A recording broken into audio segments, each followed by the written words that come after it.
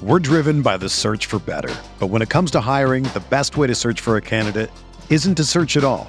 Don't search, match with Indeed.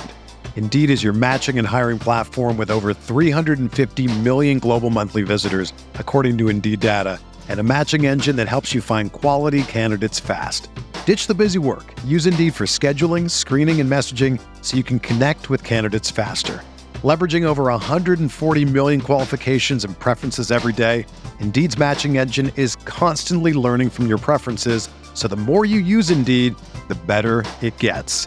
Join more than 3.5 million businesses worldwide that use Indeed to hire great talent fast. And listeners of this show will get a $75 sponsored job credit to get your jobs more visibility at Indeed.com/Blue Wire. Just go to Indeed.com/Blue Wire right now and support our show by saying that you heard about Indeed on this podcast. That's Indeed.com/Blue Wire. Terms and conditions apply. Need to hire? You need Indeed. This podcast episode is brought to you by Coors Light. These days, everything is go, go, go. It's nonstop hustle all the time. Work, friends, family, expect you to be on 24/7. Well, sometimes you just need to reach for a Coors Light because it's made to chill. Coors Light is cold lagered, cold filtered, and cold packaged. It's as crisp and refreshing as the Colorado Rockies. It is literally made to chill. Coors Light is the one I choose when I need to unwind. So when you want to hit reset, reach for the beer that's made to chill. Get Coors Light in the new look delivered straight to your door with Drizzly or Instacart. Celebrate responsibly. Coors Brewing Company, Golden, Colorado. The NBA is back. Where else can you get this type of drama? Where else does history hang from the rafters? Jaylen Brown throws it down. Where else is your own city home to your biggest rival? The Battle of LA is real, people. And 30 feet is still in range. Curry knocks it. Where else can a city this loud be this slept on? Let's get it out of Where else is history still in the making? Oh, my goodness. Where else? The NBA, only here. Season begins December 22nd on ABC, ESPN, TNT, and NBA TV.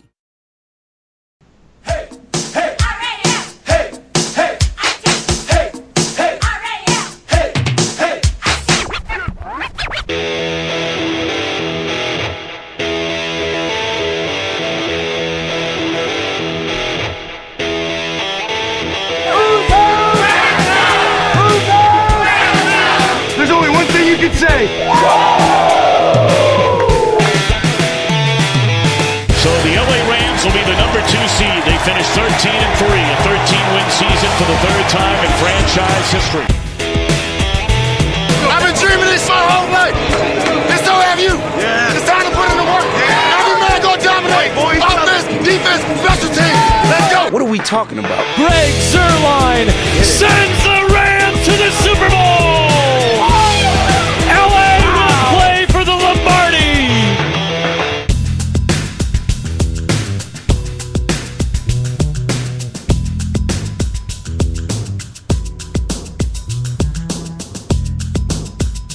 Hey, welcome to Rams Talk Radio for week 1, our big post-game show, and we are doing it live because, well, I'm too lazy to edit. Not going to lie. Way too lazy to edit. So, with me tonight, former Los Angeles Rams defensive back, Michael Stewart. Hello, hey, Mike. Hey. Hey, going hey. And back from the point of no return. I can't believe it. He's real and in the flesh. Norm Hightower. Bud, how you doing? I'm recovering. How you doing? I'm fine. You're the one who's recovering. Recovering from what? Oh, man, it was so hot in that stadium. I don't know how the players did it, man. The humidity was just absolutely horrible. Oh, man. Forget about the Carolina humidity. Ugh. Oh. After a hurricane, too. You know, I don't remember who did it, but, you know, when there was this old comedy act when they were doing the weather report, he was like, "It's hot. It's damn hot." That's what it was.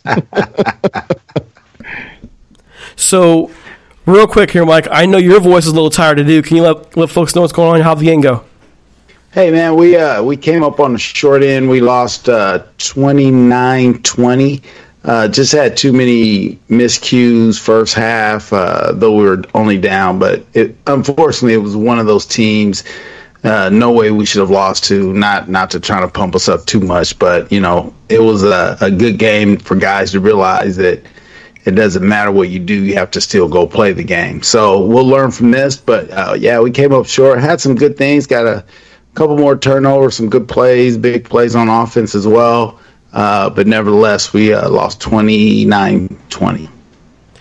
On our end, though, thank goodness that's not the result. The Rams win today 30-27. Norm, you were there. And before we get into all the post-game coverage and so on and so forth, we do want to go ahead and just see if you got any interesting stories to tell us about the game, anything funny or anything you think would get the audience to laugh a little bit after a stressful day.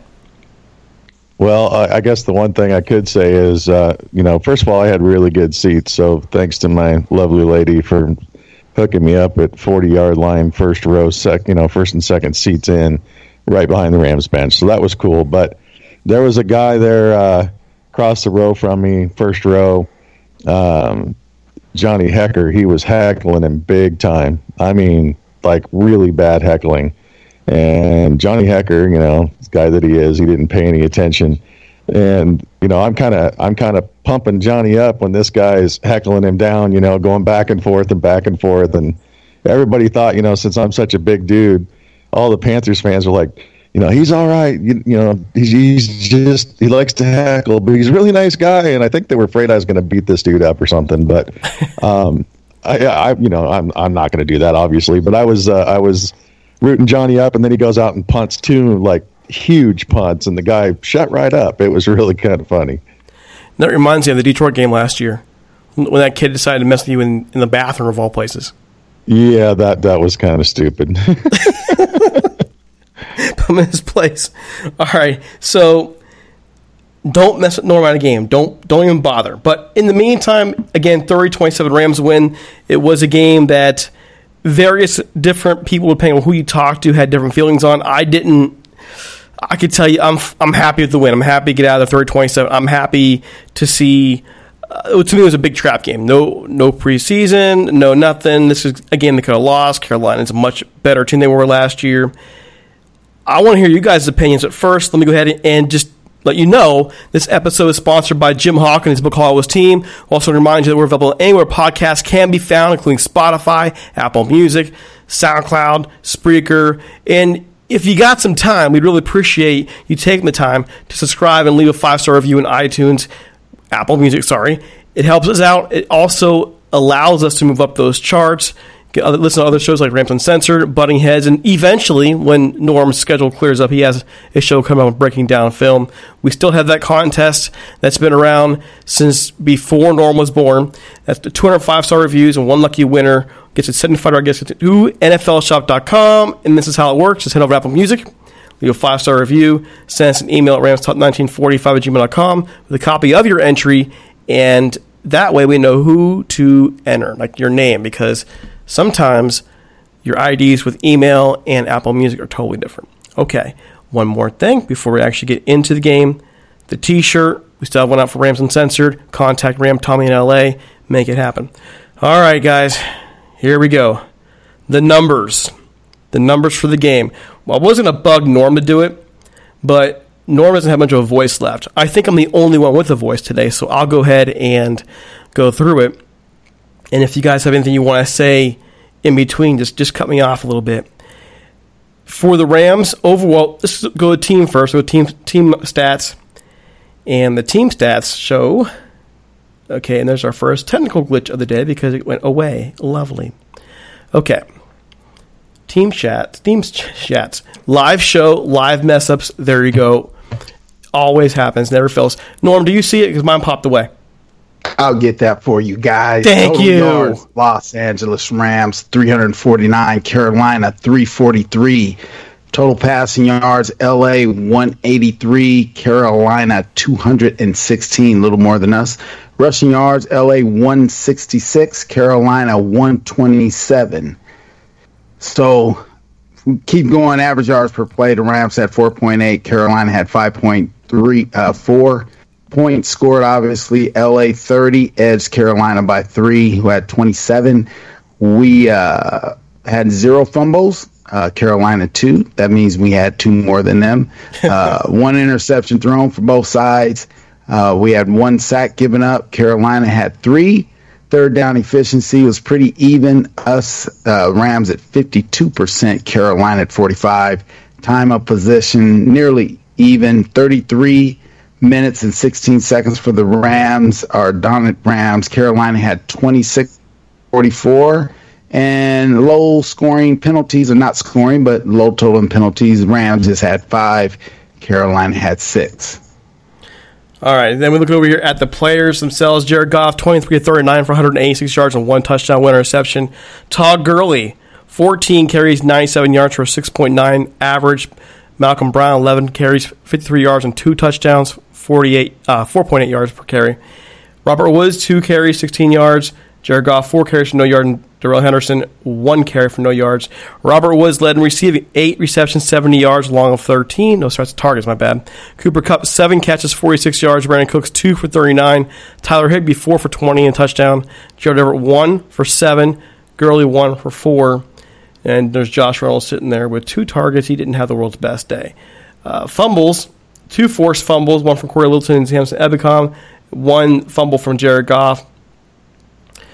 Interceptions, Corey Littleton had that 1 and 2 pass defended. Tackles for the day, here we go. 8 tackles from Corey Littleton with 6 assists. John Johnson, 6 and 5 with 1 tackle for loss. Taylor Rapp, 3 and 4. Eric Weddle, 2 and 4. We'll talk about Eric here in a little bit. Clay Matthews, 2-1 with a sack and a tackle for loss. Michael Brockers, 2 tackles. Nikhil Roby-Coleman, 2 tackles. Dante Fowler, 2 tackles, 2 sacks, 2 tackles for loss. Ooh, that just makes my day. Marcus Peters, 2 and 2. Marquis Christian, 2 and 2. Aaron Donald, 1 tackle today.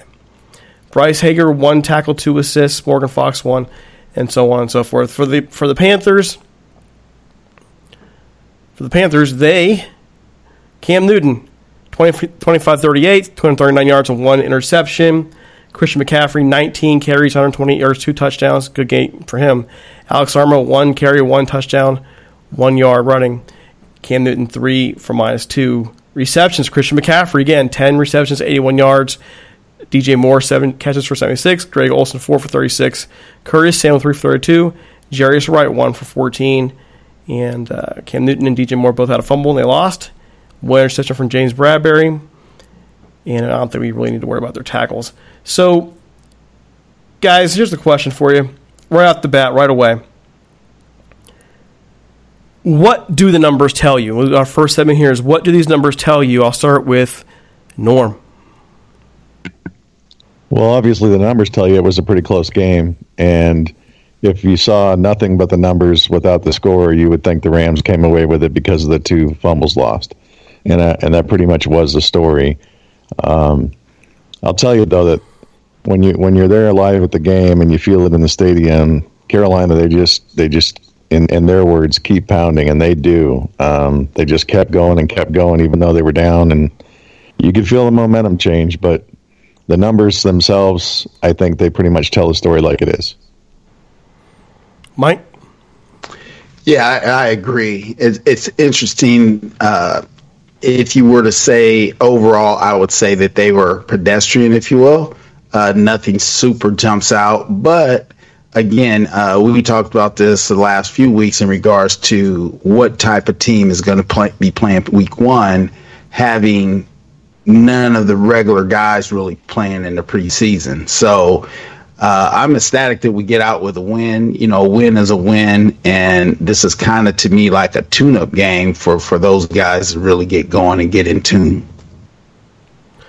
Well, the numbers, I think you guys are touching on. The numbers show that it was close. The numbers also show that it was a struggle, especially in the passing game. For Jared Goff, wasn't his best day. His numbers show that. The running game, pretty solid. You wouldn't have known it from the first half. We'll get to that in a minute. Overall, just close for most of the game. You felt like the Rams were in control, and Carolina just wouldn't let them get away. They just would not. They wouldn't back off. That's what they wouldn't do. They refused to fold against the NFC champions, and for that they deserve credit. And the Rams, I think, in turn, showed some resilience to hold on and get this road win. But my next question for you guys is, what don't the numbers show? Mike? Well, I don't know that they show that overall, the defense outside kind of the rushing game, defense looks like we're going to have a stout defense. I'm sure we'll talk a little bit about Big Eric having to lead the game. But overall, I think the numbers don't show that at the end of the day, the resilience for our team to go play in that type of weather and come out with a win, I think that speaks for a little bit of grit that's down inside. And so I'm just looking forward to them getting going, and running like on all cylinders. Norm?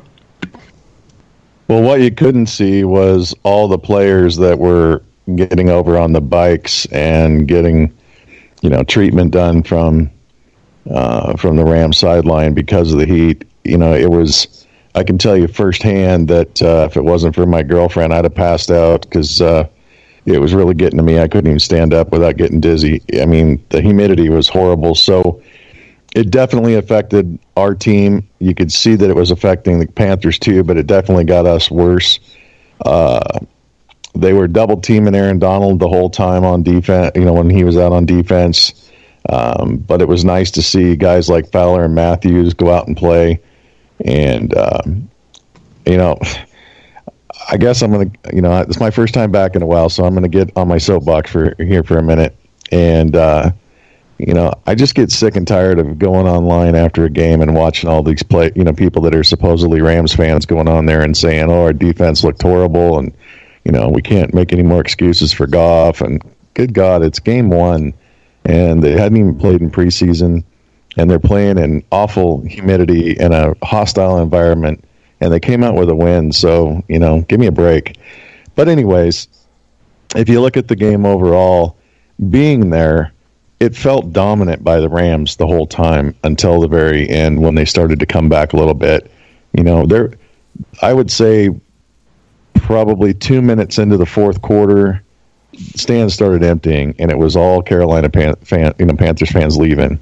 There were people just bailing because they knew it was over, and then Carolina came back with a little bit of momentum, but ultimately, being there, it felt like the Panthers dominated. The Panthers got dominated by the Rams for the most part, just until the very end. Well, Mike. Yeah, I just want to jump in there with, hey, Norm, stay on that soapbox, because what you're talking about, myself having played in Miami, as a player, you felt pretty confident, especially the first 4 games at home, that you were going to have the edge just because of the heat, humidity, because you just can't acclimate fast enough. So you're speaking truth in that for, again, a Rams team come from the West Coast, especially where they're practicing, not that hot out there in Thousand Oaks, but to go in there and really to put up the number of points that they did and then hang on to the end, that really speaks for itself. Well, to me, the numbers don't show a couple things. A, the fact that this really was a game of two halves. The Rams just seemed to struggle so much offensively in the first half. The offensive line really had some issues in terms of opening running lanes for Todd Gurley. Had all kinds of issues on the edge protecting pass rush. It was surprising to only give up 1 sack. We'll talk about that in a minute. Second half, things were much more fluid. This goes back to what you and I have been talking about, Mike, in terms of being rusty, that concern we had about them coming out of preseason. I think we saw a lot of that in the second quarter, actually. And then really with Todd Gurley, he finishes 14 carries for 97 yards, and you wouldn't have known it for about 2/3 of the game. Matter of fact, on Twitter, I made this comment, and I'm taking a little bit of heat for it, but you have to understand where I'm coming from. The comment I made was about Todd Gurley, and this is a question I asked, and I'll quote it out for you guys. I said, just a thought, and it's just a thought, so don't kill the messenger. What if the problem isn't the knee? If there is a problem, what about the possibility that it's mental? I'm not talking crazy. I'm talking sports psychology stuff, confidence level, etc. And a couple people really came at me and said, you're jumping ahead of the gun really too far. And my answer to you would be, oh, wait, really? Are you serious? Because we saw Todd Gurley in the Super Bowl. We saw him in the NFC Championship game, and he didn't look right, and his body language out there was horrible. And then today, a lot of the time, his language wasn't great. But then, when it's all over, when the game's over, it's 14 carries, 97 yards. He has a very dominant fourth quarter, and I like to say is us playing reverse psychology. I'm just saying, we posted that, and bam, Todd Gurley was great. But what did you think about how he came on the second half? And what did you think about the possibility of some of those things about the knee potentially still bothering him? Norm? Well, I texted you right off the bat and said Gurley looked fine. That was clear into the first quarter.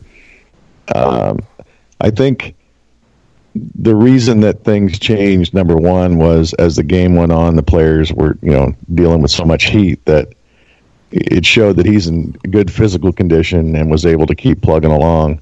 And the second half of the game, everything that I saw from Todd Gurley made me think of the old Todd Gurley. He looked great. There was no reason for me to doubt anything after that.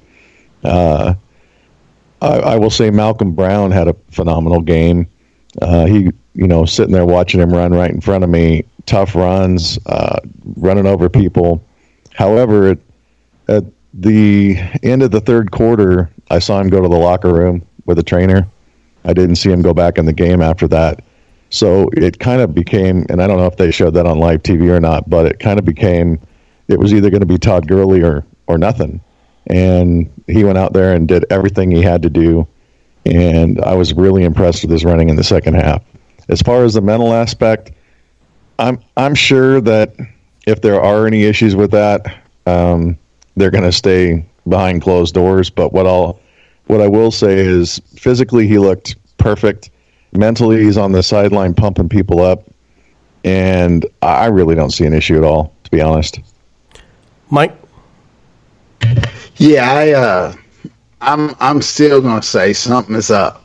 I mean, having been in those locker rooms, if that's you're not gonna see Eric Dickerson not playing if he's actually not hurt or something. Eric Dickerson, or even when Charles White took over after he left, those guys are gonna be on the field. So to me, something is up, whether it's a pitch count or if the knee's not quite back or something. But Malcolm Brown, had he not, as you're saying, Norm, go to the locker room, they're going to take him down the stretch. So I'm just waiting to see what it actually is, because to me, there's something up. You don't pay a guy that amount of money. He's not supposed to be your guy, and then he's not really in their plan. So for me, that's all I need to see. Now, as Norm said, absolutely. Once he got in there, he ran like he knows and can, and he did some other good things. And so, it's great to see him finish it out.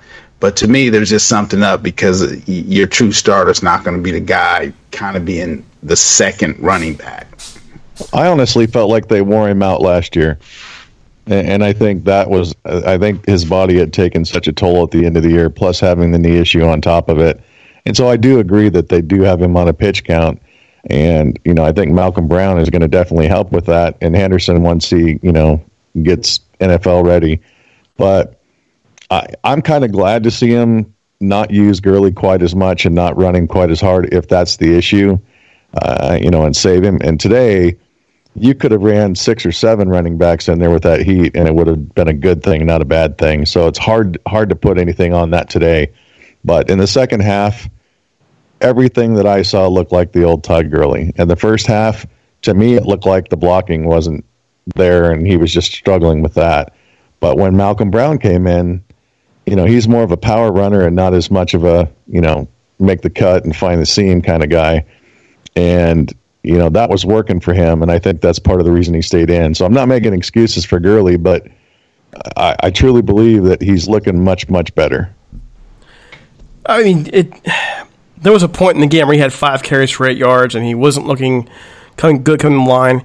And my argument for that would have been the offensive line didn't look good at first. There was little protection for Goff at first. There was little protection in the running game.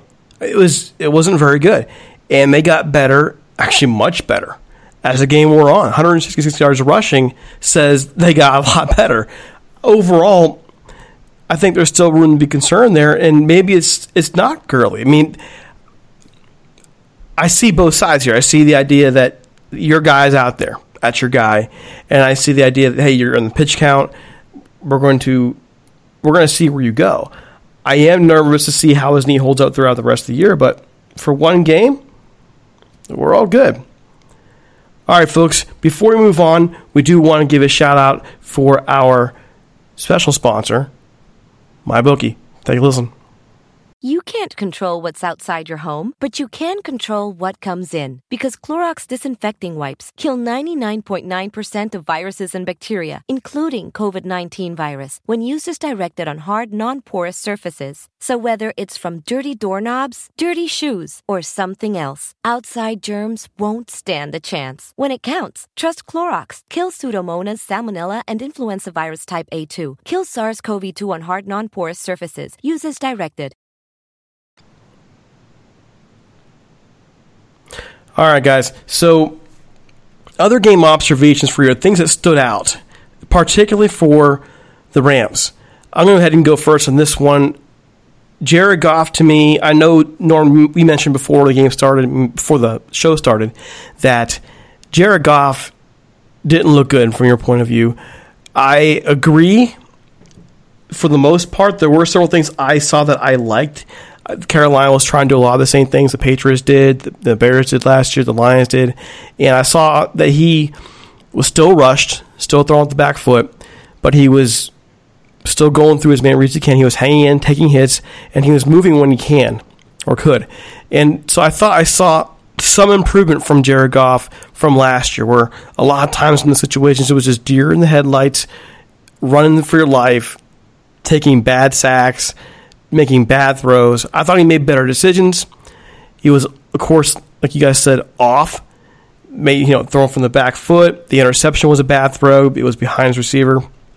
No, sorry, it wasn't behind his receiver. It was a bad read. And there's still some work to do here in terms of when he's against the rush. But I did see improvements there. Norm? Well, I wasn't being down on Goff. Let's make that clear first. What I was saying is that it wasn't that he was looking bad. It was the fact that there were some throws that he just didn't make that were there, and then they were just way off target. And I'm going to say that's that has all to do with the fact that they set out the preseason. I'm not worried about that. As far as everything else with him goes, he had, believe it or not, a lot of time in the pocket. A lot more than it may have looked like on TV. I mean, watching it live, I was just like, God, you got to get rid of the ball. You can't hold it that long. And that's a credit to Carolina's secondary. They covered extremely well. The interception that he threw wasn't necessarily a bad read. I know it's easy to say that. That was a hell of a play by the defender. I watched it live, and I was just like, man, that guy, you could see him break on the ball early and go out and pick it. And I was just like, man, that was an awesome play by that defensive guy. I don't know who got it, but phenomenal defensive play on that.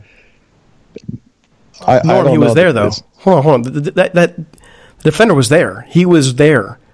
It wasn't like he came out from 30 yards away. He was there. Jared should have seen him there.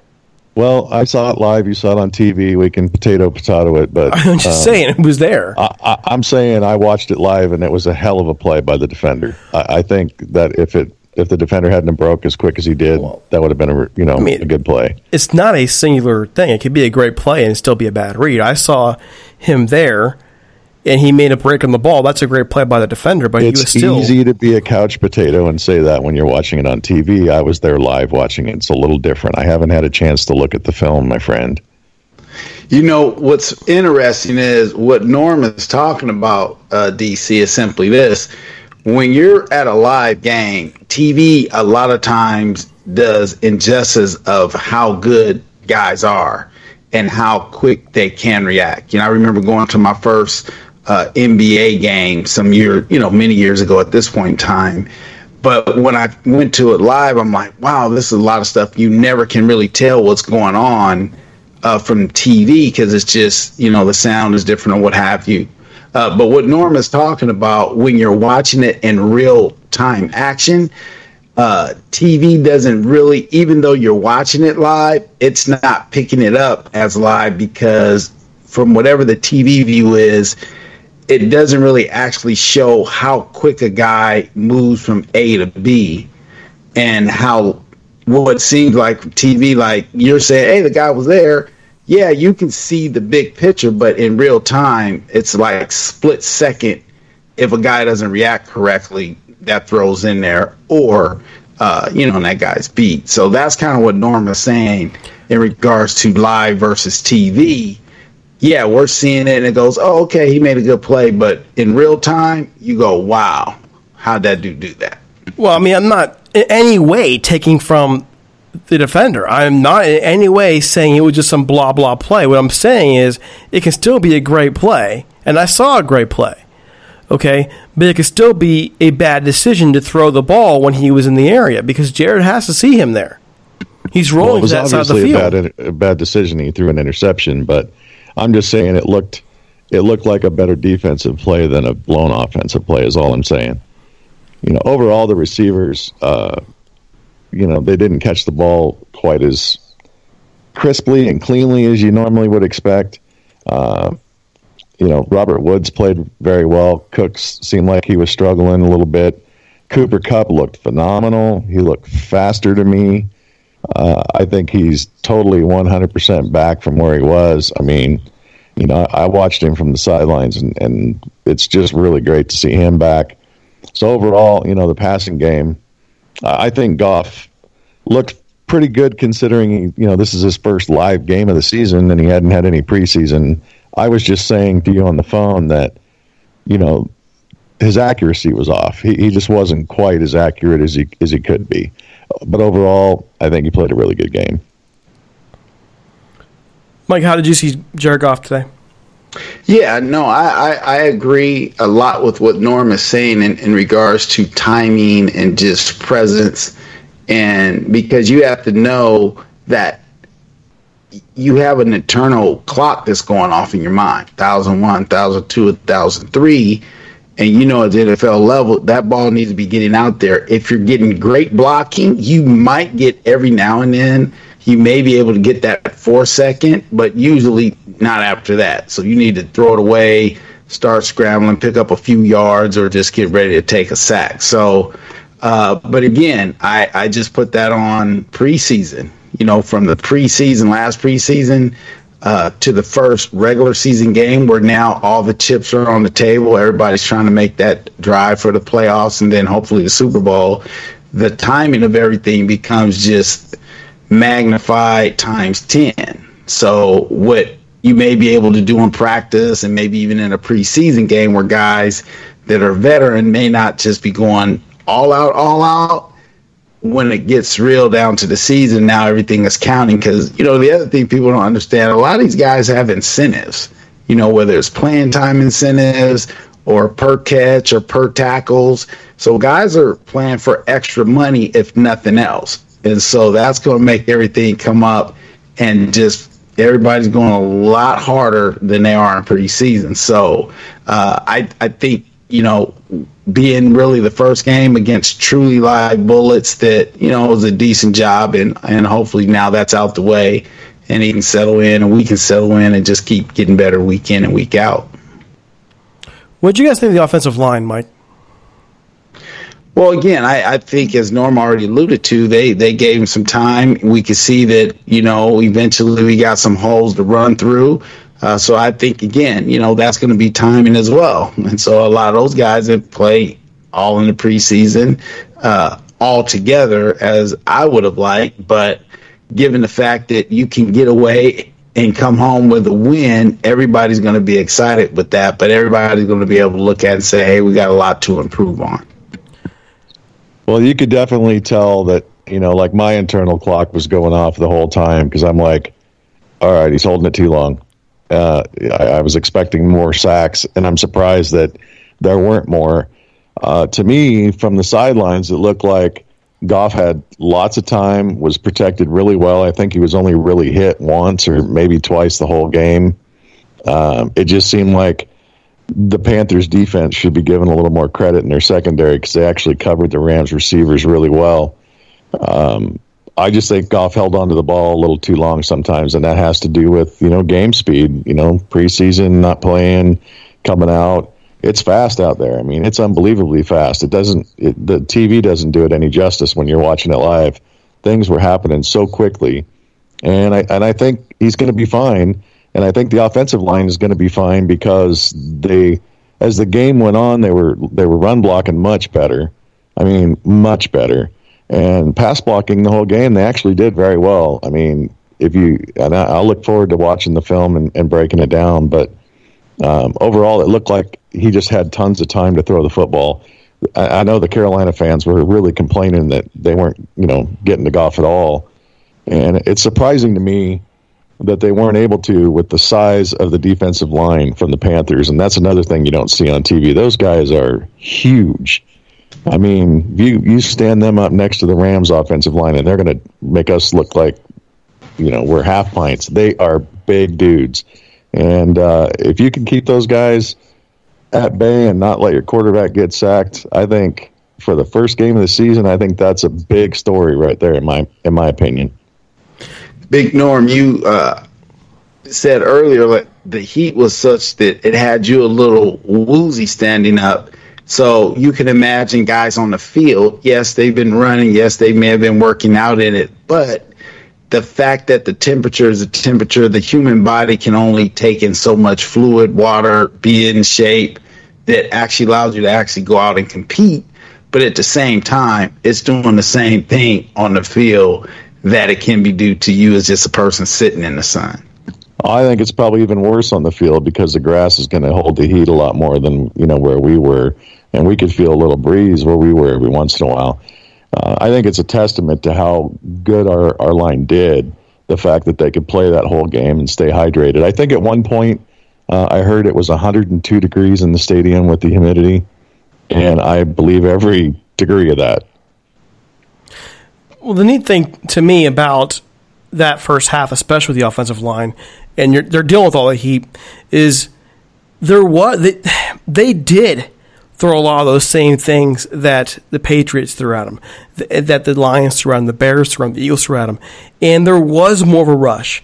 But I thought Jared Goff did two things. A, he showed more, and this is crazy to me, but I felt like he showed more faith in that offensive line this year by standing in compared to last year where he freaked out a little more. And so when there was a rush coming off the edge, we saw him wait a little more and stand there and then wait and step up. And I thought that was a good sign of maturity. And it was also a good sign on the offensive line that even though they were pressured and they were pushed back some, they were able to stop those wings from coming in and gain the Jared Goff. So I was very happy with the progression that we saw from last year to this year in that respect. That was really, really good to see, especially with the team that loaded up on pass rushers in its offseason. And Carolina did that. They loaded it up real big. All right, so our sponsor. I cannot continue without shouting out Jim Hawk, his book, Hall of Team, Grit, Glamour, the 1950s Los Angeles Rams. This book tells the story of the 1950s Rams, who lends of Jim's dad, John, who was an offensive lineman for the team from 1953 to 1957. Check out some story of his father and the team he played for, an era of glitz, glamour, and future Hall of Famers. You can read about players like Norm Van Brocklin, Elroy, Crazily Hurst, Tom Fears, and Les Richter in this story spanning the 1950s Los Angeles Rams. You can find Hawk's book online at HallWasTeam.com and on Twitter at HallWasTeam. It's also both on hardback, electronic form, Amazon, Barnes & Noble.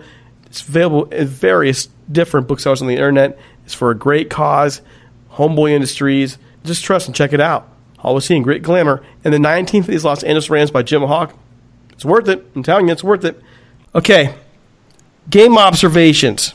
Other things. And I thought we should add this segment in because I think it's important for us to see what other teams do well against the Rams. You mentioned it, Norm.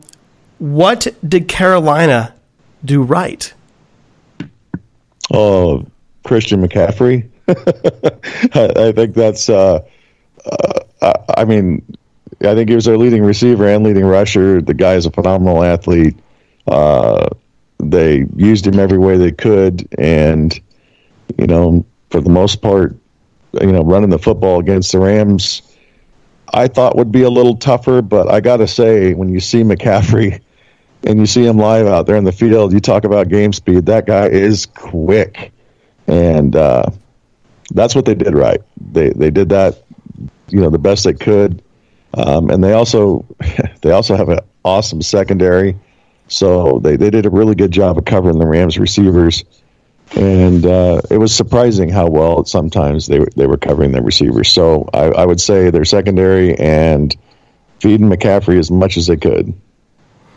Mike? Yeah, I mean, McCaffrey, coming out of Stanford, I was, okay, man, maybe they're giving him a little too much hype because of his dad and, whatever. But, man, this kid is legit. I mean, this guy can run it from the backfield. He's shown himself to be durable. We've always known he could make plays from a receiver standpoint and from a kick return standpoint. But, man, I would love to play with a guy like that because he just shows up every play, doesn't do a whole lot of anything but just play.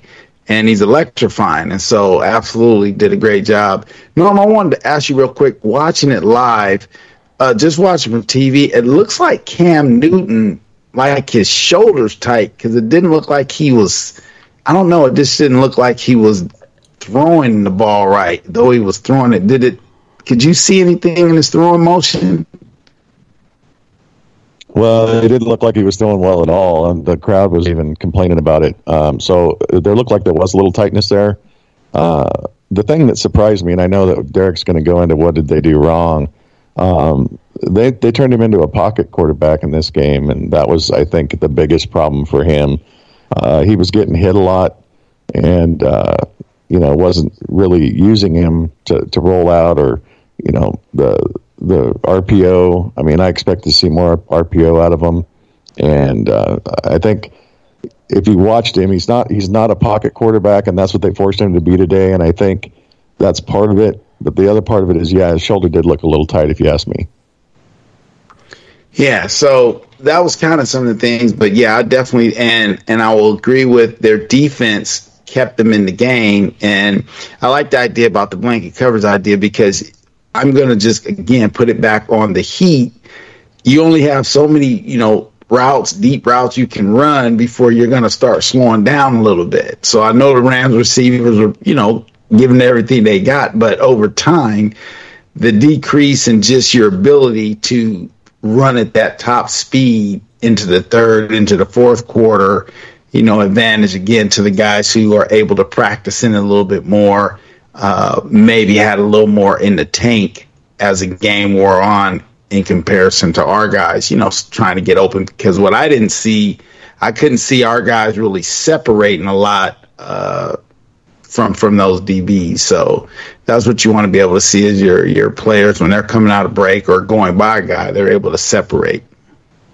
Well, that was one of the things that Dennis Walsh said when he was on the show this week was that he was very concerned about the secondary keeping the ball underneath defensively. He was very worried about the deep pass.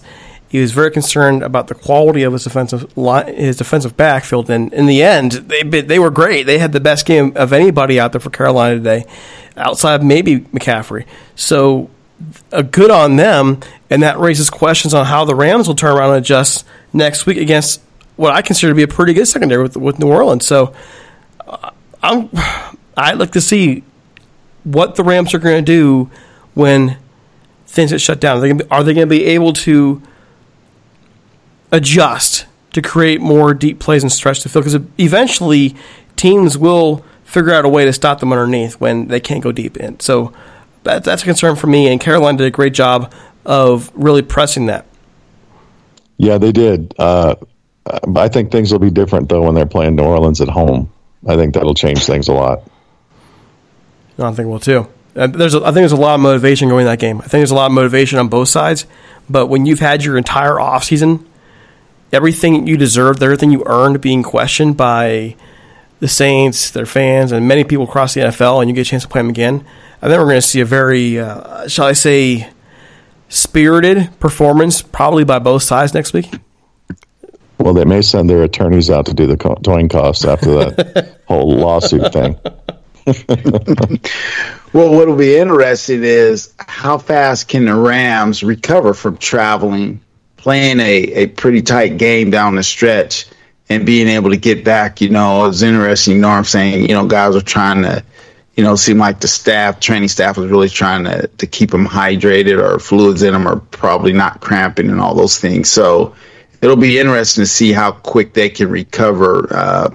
Great thing, they have a great sports medicine department, so I'm sure they have some tricks up their sleeves to get guys' bodies to bounce back.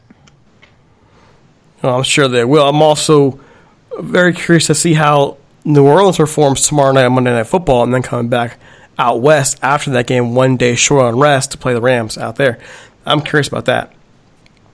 No, I was going to say, I don't think that's going to be their motivation. Is going to be, look, you guys stole one from us, so we don't care if we played you tomorrow on the off day. We're going to be ready for you guys. I agree with you, Mike.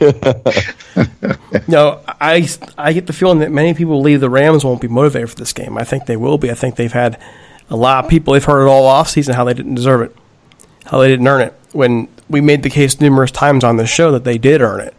A bad call doesn't change the fact that they dominated most of that game from the second quarter on. So I would think the Rams come in there very, very motivated as well, and I'm looking forward to seeing. That's going to be a battle of the Titans next week. Okay, guys, what did Carolina do wrong? Go ahead, Mike. Oh, I was gonna jump on Norm's soapbox, absolutely, because having played against a quarterback that was over back in my day, it was Randall Cunningham. He was the guy. The biggest thing for a defender, or at least ours, was, hey, don't let that guy get out the pocket. And so the same thing that happened with us, and that was in a playoff game, is Randall just was standing back there, in the pocket, and, so we knew where he was. But as soon as he started kind of moving around, making plays, then they started coming back, and we held on to beat him out there. But I would say, absolutely, when you try to take a guy whose natural ability allows him to move around and do some different things on the run, you can't try to take that away from him. That's like taking away part of his arsenal, which great for us, not so good for their offense. And I think that would allow them to, even open up more things, because it really became a McCaffrey heavy laden offense, whether it was receiving or rushing. The thing that stunned me, just kind of piggybacking off you guys are going a little bit deeper, the thing that stunned me was the running game overall. They rushed for 127 yards, and I think they did that not really testing the meat of the Rams up the middle. That first layer back behind the inside linebackers, they didn't go for it. And I was expecting them to go hit that hard and then come back with Cam running the ball on the outside and then them making plays on the outside. To me, they didn't really even test that as well as they could have. And I think it really cost them. I think it cost them a lot of ways. Your only weapon in this game really was McCaffrey. When you have Cam Newton and DJ Moore, you have weapons there. Curtis Samuel didn't get involved until the later part of the game. I would say their offensive game plan was flawed by focusing on one guy for the most of it, and not being diverse enough out there to really kind of push that Rams defense into making a decision on where that ball's going to go and where they're going to focus. Defensively, for Carolina, I was very curious with them in terms of what they were trying to accomplish at the line of scrimmage when they couldn't get when they couldn't get pressure as that game wore on. They just seemed to accept it. They didn't seem to adjust to anything the Rams were offering, and I'm very curious about that. Well, I'll put it to you in a way that made it easy for me to see, and that was the fans for Carolina that were sitting around me during the game. I don't know if it was, Cam was down with a foot injury, last week or the week before, and I don't know if it was that was holding him back or not, but the fan behind me, I think, said it best, and he said, when Cam Newton has to be a pocket quarterback, he's no better than 20th in the league at quarterback. And wow. And when he said that, I was like, you know what? You're absolutely right. I go back to the Ducks-Auburn national championship game, and the reason that they beat the Ducks that game, and I'll never forgive Cam Newton for that, was because of the fact that he could run.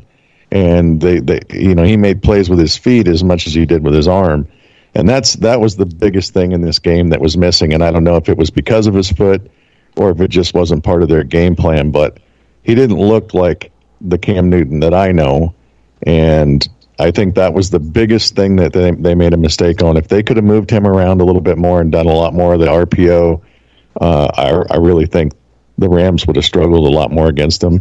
You're right on the fact that they ran the ball outside a lot better than they did inside, and most of the plays that Christian McCaffrey got running the football were not because there was a big gaping hole there for him. It was because he was able to, reverse the direction or find a cut and go to a different spot.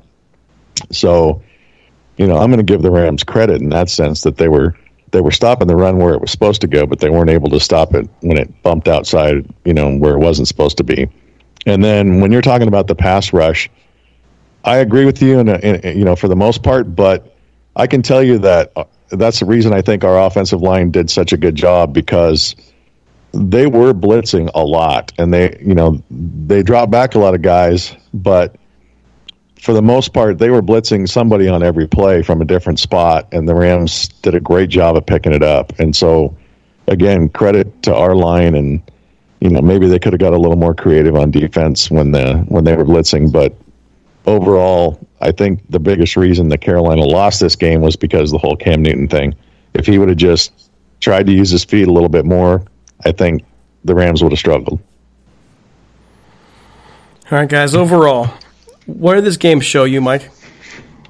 Well, overall, it shows guys are able to not play that much in the preseason and actually go into what is really a tough situation, humidity, heat, different time zone, and come out with a win. So it shows that something about what they're doing can work. I don't know if it's long-term a successful play, but, as long as it's working short-term to get accomplished what needs to get accomplished. So I just like that defensively, even with a lot of new guys, it seems like they're playing together, and at least what I can see, it didn't look like was a bunch of blown coverages, and sure, you got to shore up some of that rushing game that seemed they were able to do against us. But I think that comes in time, and I think all that plays in the part of, when it's hot, guys just aren't, maybe getting to where they need to as fast as they can. I think our defense looks a lot faster this year than it was. That was one of the biggest things I noticed during the game. You could definitely tell the whole preseason thing for both sides, especially in the first quarter. I think the score in the first quarter kind of, emulated that, being 0-0 at the end. It seemed like both teams started off real slow, and I think that just had to do with being rusty. And as the game wore on and the heat just kept piling on, the Rams were able to adjust and have enough players that they could substitute. There were several times, I don't know if you guys noticed or not, but there were several times when Donald, Brockers, and Matthews were on the sideline on the first play out on defense. They were doing a good job of switching players up and giving them rest. And the other guys, Morgan Fox was able to go in there and do a really good job. Tanzel Smart did pretty well as well. I just think overall the Rams looked good to me for their first game back, considering they didn't play preseason in a really hostile, hot environment.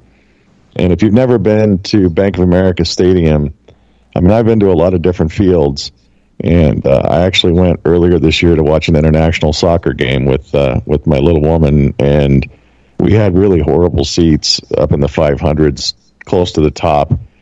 That thing is a giant, steep bowl. I've never sat somewhere where I felt like I was going to fall forward and tumble down, all the way to the field. It's very steep, but tall, and that makes it, the volume in there got really loud. It was really super loud. I don't know if you could tell that on the television or not, but very hostile crowd, very hot environment, and they went in there and got the win. And I think that's, to me, what says it all is, we showed that we're a Super Bowl caliber team still this year. We still have some improving to do, but overall, I think we look good. I thought the way they kept pushing back every time they were challenged. was somebody I saw tweeting. I forget if it was someone from TST. I think. I mean, there's nothing against them, but they said that this team is not a physical team. That game was physical out there today. It was very physical. And to say you can see that on the Weddle play for sure. yeah. I mean, to say that the Rams aren't a physical team to me, look how they run the football. Look where they go. Look what they try and do. They're not afraid to get physical with you. They're not afraid to go hit somebody.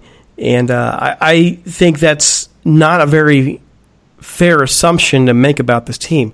You can go back to the Greatest Show on Turf and say, yeah, that was more of a finesse team. They weren't all that physical. They relied more and more on speed. The Rams will do whatever it takes to win. They'll buck down. They'll go run the football 4, 5, 6, 7, 8 times in a row. They'll go back and they'll pass 6, 7, 8, 9 times in a row. This is a team that will do what it takes to win. They'll be physical when they have to be. They'll hit you when they have to. They'll do whatever it takes to win. And I think we saw a lot of that resilience and that physicality as they kept returning every shot they took from Carolina. There's no doubt in my mind that had that game gone on a couple more minutes and they were forced to do something with the football, they would have. That's what they did every single time Carolina made a move, and I have no reason to think otherwise. So that's what that game showed me, that resilience is there, and that's going to carry them a long way as long as they keep pushing towards that goal. All right, guys, one more thing to mention. Eric Weddle, you talked about that just for a second there, Norm. He took a hit to his head, a knee, and it left a massive laceration. I believe on his forehead, lots of blood. They did have him set out for concussion. No word yet from the team. Haven't received their after-game quotes or anything to really know what the status is. So we'll find out. We will find out soon enough as to what's going on with him. My guess, just on the way he landed, would have been concussion. I don't know if you guys, I mean, you were there live, Norm. You saw it live. Us watching the replay on TV over and over and over again, it was pretty clear the way he landed would signify more than just a pretty big cut. Like he was definitely, I don't know, I wouldn't say out cold, but I'd say close to it. I'd say that. Well, I didn't see that part of it as far as him laying on the field. The one thing that was significant to me is when he sat up, he looked like Darth Maul. His face was just completely covered in blood. They put a towel over his head to kind of hide it from the crowd, but I was able to see a little bit, and he was definitely bleeding pretty heavy, and I never saw him come back on the field after that. So, that did have me concerned. As far as how hard he hit his head, I couldn't see that live, and to Carolina's credit, they didn't really show the replay of it. As far as what it did to Weddle, they showed the replay, of McCaffrey getting knocked around in the air, but they didn't really show what happened to Weddle, and so we were kind of all up in the air. That's why I texted you about it and asked you how he was doing. And they didn't say much. Mike, any thoughts there? Yeah, I just go back to what Norm said earlier about being there live versus being at home. When we say a team is not physical, if you're in the NFL, it may look like a team is more physical than the other, but I'm telling you from experience, anybody that's in the NFL, they're going to be physical. And so it just is kind of interesting to hear, guys, no, there's a physical game. Now, just because one team kind of maybe looks a little more, but believe me, it's a physical game out there on both sides of the ball. Carolina's definitely bigger in size, but I'll tell you, sitting in the stands, it looked like our Rams were hitting harder than they were, and I think the Panthers fans around me kind of emulated that as well. And the other thing I noticed a lot, too, in the crowd was they didn't have the confidence that you would expect, for them to have in their team. When the play before, when Littleton intercepted it, the guy in front of me says, "Oh, we got a chance here," and I said, "Nah, we're going to get a pick six right here." And I said, and he's like, "Really?" And I'm like, "Oh yeah, we got this." And then Littleton, intercepts it and almost does run it back. And the guy slaps me on the shoulder. He goes, "Man, you're good." I said, "Well, I'm lucky, but." I said, I just have the confidence that my defense is going to step up. And he goes, "Man, I wish we had that." And you could really feel that in the crowd. So I would say we're definitely a physical team. We were more physical today than they were, and I think that's the reason we got the win. And that's surprising to me, as hot as it was there. You would think that the Panthers would be more used to it, but the Rams, did really well in it. All right, guys, really quick before we get out of here. Player of the game and GOAT of the game. I know Norm doesn't like the GOAT part, but I think he'll be okay with this one. GOAT of the game. I'll go with Mike first. Who's your player of the game and your GOAT of the game? Man, my player of the game is going to be Johnny Hekker. Not Johnny Hekker, but Greg Zuerlein. 3 for 4 for field goal. Man, that's 9 points along of 56. Made all his extra points. So that's definitely my player of the game. My GOAT of the game, we got to go with Corey Littleton. He was all over the place. Yep. I think Go ahead. Normally the GOAT of the game is a person we'd say is the GOAT, the guy we pick on. Oh, my bad. I thought that was the greatest of all time. Yeah, no, he always does it. He does it as the GOAT, as in you did bad.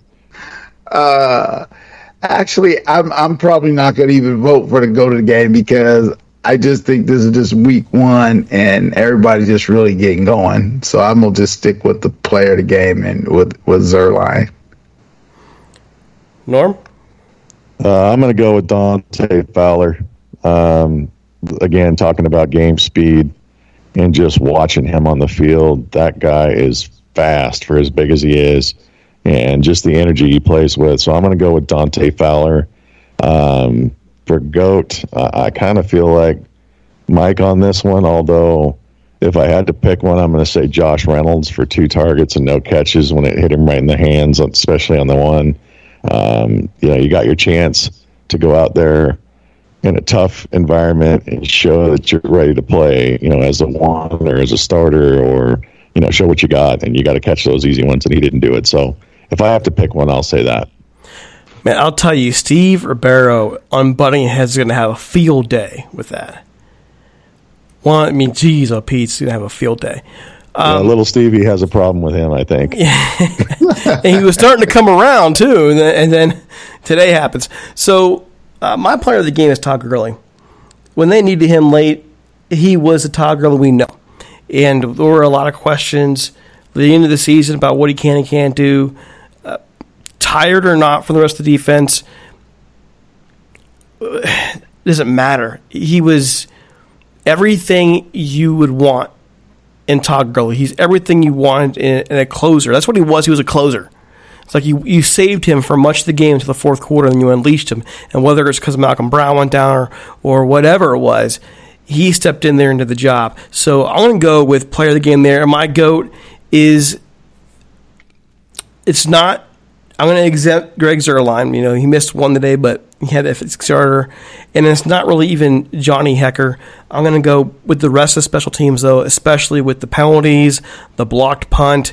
Those mistakes that happen just cannot happen. Even, I know we're just saw preseason and so on and so forth.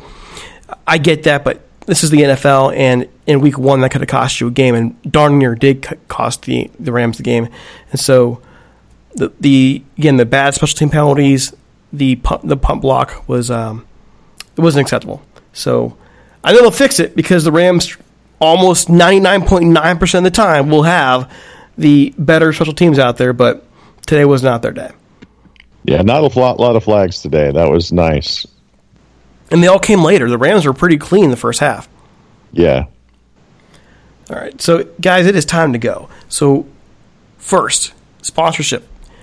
If you're interested in advertising with us, reach out to us at ramstalk1945@gmail.com. Leave us a voicemail at 657-666-5453. We have a media kit ready to get out to you. Also, we are part of the Big Heads Podcast Network. And if you're listening to this later, not live, you're going to hear the promo coming up right now for Lap Time. Check it out. For all the latest NASCAR content, including driver interviews, race recaps, fantasy NASCAR, listener call-ins, and giveaways, tune in weekly to the Lap Traffic Podcast on iTunes or your favorite hosting site, on the web, thelaptrafficpodcast.com, and on Twitter @LapTrafficPC. Don't get caught chasing the lucky dog. Tune in each and every week to the Lap Traffic Podcast. All right, guys, any closing thoughts? I'll start with Mike. Yeah, man, I'm just looking forward to just another great week heading in, and hopefully these Rams are all ready to go for this Saint game because, man, it's going to be the real deal. So, man, I'm excited, and hopefully all these things or most of the things get worked out, and that man, we can get back there and do a great job on Sunday against the Saints. Norm? Well, I saw a good quote the other day that said, "You don't realize how special things are until they become a memory." And today was one of those special days for me to get to watch, my Rams playing in Charlotte against a hostile crowd and the heat. And it was a fun experience. The fans on both sides were cool with each other, and it was a fun game.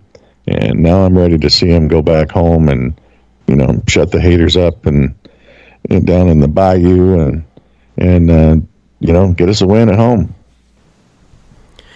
All right, my final thoughts are this. I'll take that win any day, any week, anything. So, Mike, this. I've mentioned it so many times. I was worried about week one. I was worried about the lack of reps. I was concerned this could be an 0-1. I was concerned this could end up being an 0-3 start.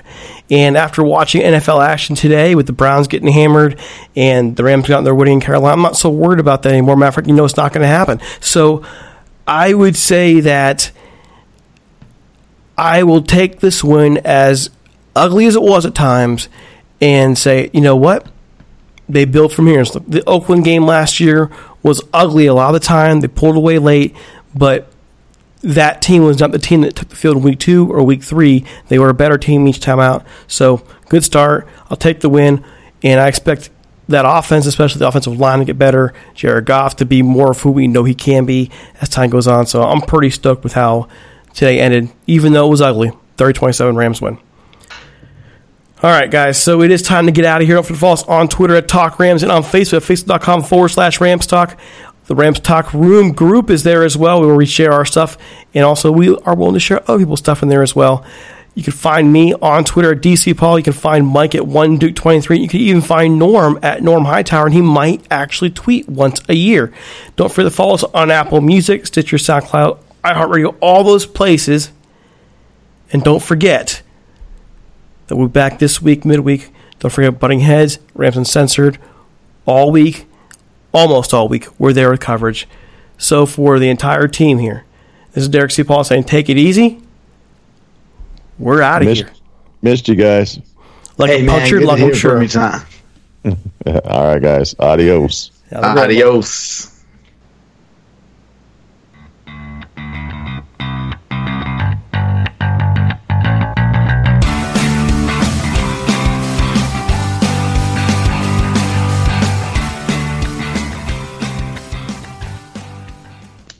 You can't control what's outside your home, but you can control what comes in. Because Clorox disinfecting wipes kill 99.9% of viruses and bacteria, including COVID-19 virus, when used as directed on hard, non-porous surfaces. So whether it's from dirty doorknobs, dirty shoes, or something else, outside germs won't stand a chance. When it counts, trust Clorox. Kill Pseudomonas, Salmonella, and influenza virus type A2. Kill SARS-CoV-2 on hard, non-porous surfaces. Use as directed.